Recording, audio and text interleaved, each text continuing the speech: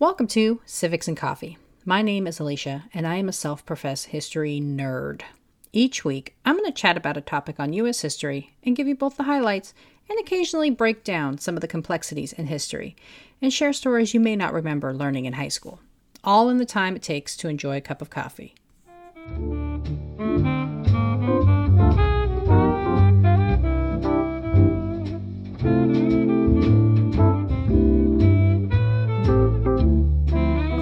Welcome back, everybody. Last week, I left you with the story of the creation of the Culper spy ring. This week, I'm going to go into the details of one of the biggest gets of counterintelligence, the foiling of the infamous traitor, Benedict Arnold. You may think you know the story of Mr. Arnold, but this week, I hope to give you some insight into the man who would go down as the worst defector in military history. So, grab your cup of coffee, peeps. Let's do it. Before I get into how Arnold was caught in the act, let's talk a little bit about who he was and how he came into military service. Benedict Arnold was born on January 14th, 1741. Hey, that's my bestie's birthday. Hey, Kelly. Arnold was named after his grandfather, an early governor of the Rhode Island colony, and while he was one of 6 children, only he and his sister Hannah lived to adulthood, with his other siblings succumbing to yellow fever. Benedict Arnold joined the colonial militia in 1757 at the age of 16 during the French and Indian War. However, he would leave after just 1 year and go into business as a pharmacist and a bookseller. Frustrated with the impact of the various taxes passed by Parliament, Arnold would join the Sons of Liberty and would resort to smuggling to avoid paying tax assessments. Arnold seemed very dedicated to the American cause, writing passionately about the Boston Massacre in 1770. After war broke out, Benedict joined the Connecticut militia in March of 1775 as a captain and was promoted to colonel just 2 months later. Arnold was kind of a double-edged sword, extremely intelligent in military strategy, but notoriously ill-tempered and domineering. And it appears as though he walked around with a chip on his shoulder, never quite feeling like he was getting the respect and accolades he felt he deserved. He was frustrated at his rate of promotion and looked to outside business opportunities to supplement his lifestyle.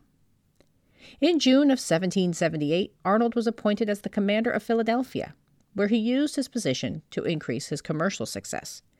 It was in Philadelphia Arnold met Loyalist Peggy Shippen, a young, beautiful woman who was smitten with the commander nearly 20 years her senior.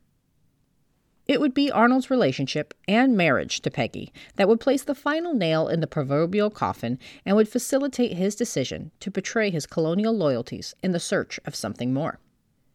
You see, the Americans were not the only ones to employ nefarious methods in order to gain an upper hand. The British had their own master of spies, Major John André, who was appointed as Chief Intelligence Officer in the spring of 1779 by General Henry Clinton. André was known to Arnold's wife, Peggy. She had spent time with him in Philadelphia and had a cordial relationship as a member of a highly respected Loyalist family. There's even some evidence to suggest that maybe there was some courting between André and Peggy. So, when Arnold reached out to General Clinton in May of 1779 to offer his service to the crown, it was André who would be tasked with testing the commander's seriousness. But what prompted Arnold to make the leap from leading Patriot troops and working his way up the military chain of command to selling out his countrymen and attempting to overturn a key military fort? Well, it's complicated. Some of it comes from Arnold's ego and sense of pride. As I mentioned, he felt his military career was not going in the direction he wanted. He seemed ever focused on the slights to his career as junior officers were promoted in a quicker fashion than himself. Another factor is Arnold's associations in Philadelphia. He married a pronounced Tory in Peggy Shippen, and perhaps hearing their side infused Arnold with serious doubts. Or maybe he looked around and, seeing the might and the power of the British Army and the missteps of the Patriots, thought his lot in life would be better if he threw his support behind the crown. Unfortunately, these are all just hypotheses. We will never know why he decided to break his loyalty, but what we do know is the Culper ring and the intelligence they gathered played a key role in his discovery. So, after making contact with André, Benedict put his plan into motion. In 1780, Arnold asked to be put in charge of the fort at West Point. His assignment in Philadelphia would provide no real value for the British. After all, New York was where all the action was. West Point is located 55 miles north of Manhattan and was used to direct access to the Hudson River. Controlling the Hudson would allow the limiting of troop movement and supplies. When Arnold originally asked for the post, Washington hesitated, but eventually acquiesced. Arnold took over West Point on August 3, 1780. Arnold promised the British he would turn over the logistically important fort as soon as he assumed control. For the right price, of course. His fee, £20,000. Arnold also worked on trying to uncover the identities of the members of the spy ring so he could feed the information to the British, asking Washington to provide their information in an effort to defend West Point. Luckily, Washington did not divulge any information. Once he assumed command, Arnold started making arrangements to meet with John Andre. Creating a cover identity, John Anderson, Andre would play a merchant to Benedict's consumer, and they made plans to meet near Dobbs Ferry on September 11th. Due to taking on British fire from his boat, Arnold was not able to meet with Andre and had to reschedule the meeting for later in the month. Andre boarded the British vessel, the Vulture, and headed north one more time to meet his defector. Arnold and Andre were finally able to meet, Arnold having called for Andre in the middle of the night. Unable to return to the Vulture before daybreak, Andre spent the day on shore under the guise of his cover identity. When Andre went to return to the Vulture, he was distraught to watch it as it left harbor and was sailing south, forcing Andre to make his return through enemy territory on land. Arnold did his best to assist a safe passage for Andre, writing him a pass to not be harmed or detained. As Andre was nearing the line for British territory, 3 colonial soldiers, John Paulding, Isaac Van Wart, and David Williams, stopped his horse and forced him to dismount and answer some questions. A cool cucumber, Andre attempted to present his pass written by Arnold. However, the soldiers seemed unimpressed and started searching him for correspondence or proof of wrongdoing. At one point during the search, Andre was forced to remove his boots, and that is when the soldiers caught sight of letters stuffed into his socks. Andre was immediately detained and delivered to Colonel Jameson at the American outpost in North Castle. Jameson felt a little stuck. On one hand, Andre had some very damaging papers, including maps of West Point. But on the other hand, he held a pass written by Benedict Arnold himself. That alone should have guaranteed the man's safe passage without delay from the American army. Upon his presentation to Jameson, Andre asked to be escorted back to Arnold, who would clear the whole mess up. Knowing just how volatile Arnold was, Jameson agreed, but also forwarded the papers post-haste for Washington's review. Benjamin Tallmadge, one of the leading members of the Culper spy ring, had just returned to North Castle after a scouting mission. He had heard about the capture of a prisoner by the name of John Anderson and felt the name was familiar, but couldn't exactly place the recognition. As he was reviewing his correspondence, he came across a note written by Arnold stating a John Anderson may be traveling through and that he should be granted safe passage. This is when it clicked for Tallmadge. The ring had been reporting odd activities and rumors, and Arnold had been acting quite out of character. He rushed to see the prisoner, but Andre was already being escorted back to West Point. Tallmadge rushed to Colonel Jameson and demanded he bring the prisoner back. Jameson eventually agreed, however, not before writing a letter to Arnold warning him about a nefarious plot to ruin his reputation, and that a gentleman by the name of John Anderson had been captured with a pass supposedly written by Arnold. It all came to a head as Washington made the journey to West Point for fort inspection and a check-in with Arnold.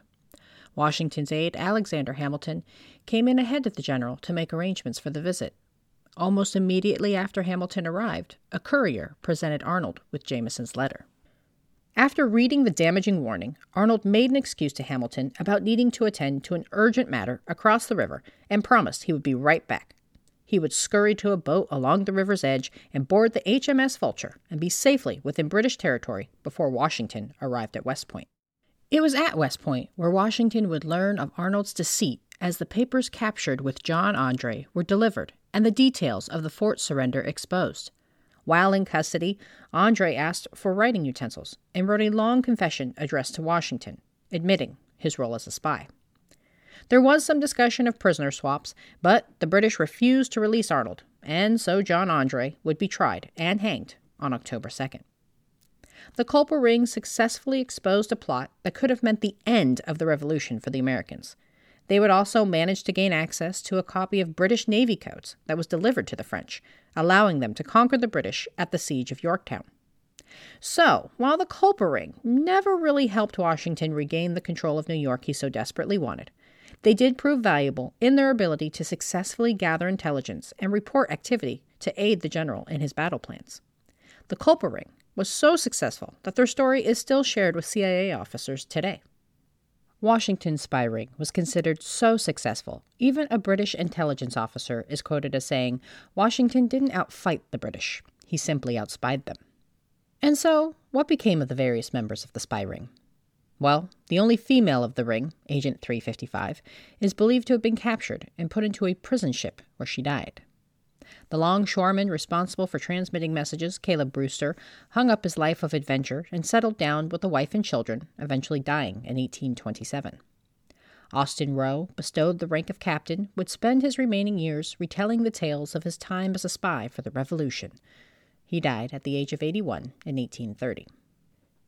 James Rivington, a man who I did not dedicate any time to in my episodes, but who did play a role in the activities of the ring as the owner of a local shop in Manhattan, fell onto hard times and had to serve jail time due to his inability to pay his debts. He died on July 4th, 1802. Robert Townsend, the quiet, reserved man known by his code name Samuel Culper Jr., never publicly admitted his part in the spy ring and never requested a military pension. He led a lonely life, apparently never getting over the loss of Agent 355. He passed away in 1838 at the age of 84. Abraham Woodhull would live out his life on Long Island and participate in local government. He also kept mum about his life as a spy and died on January 23, 1826. Benjamin Talmadge, the chief organizer of the spy ring, would spend life in politics, eventually serving in the U.S. House of Representatives. He would pass away at 81 years old. And lastly, General George Washington. His story is a little more well known.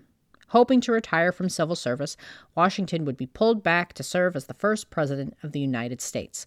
But we'll talk more about him in a future episode. Thanks, everyone.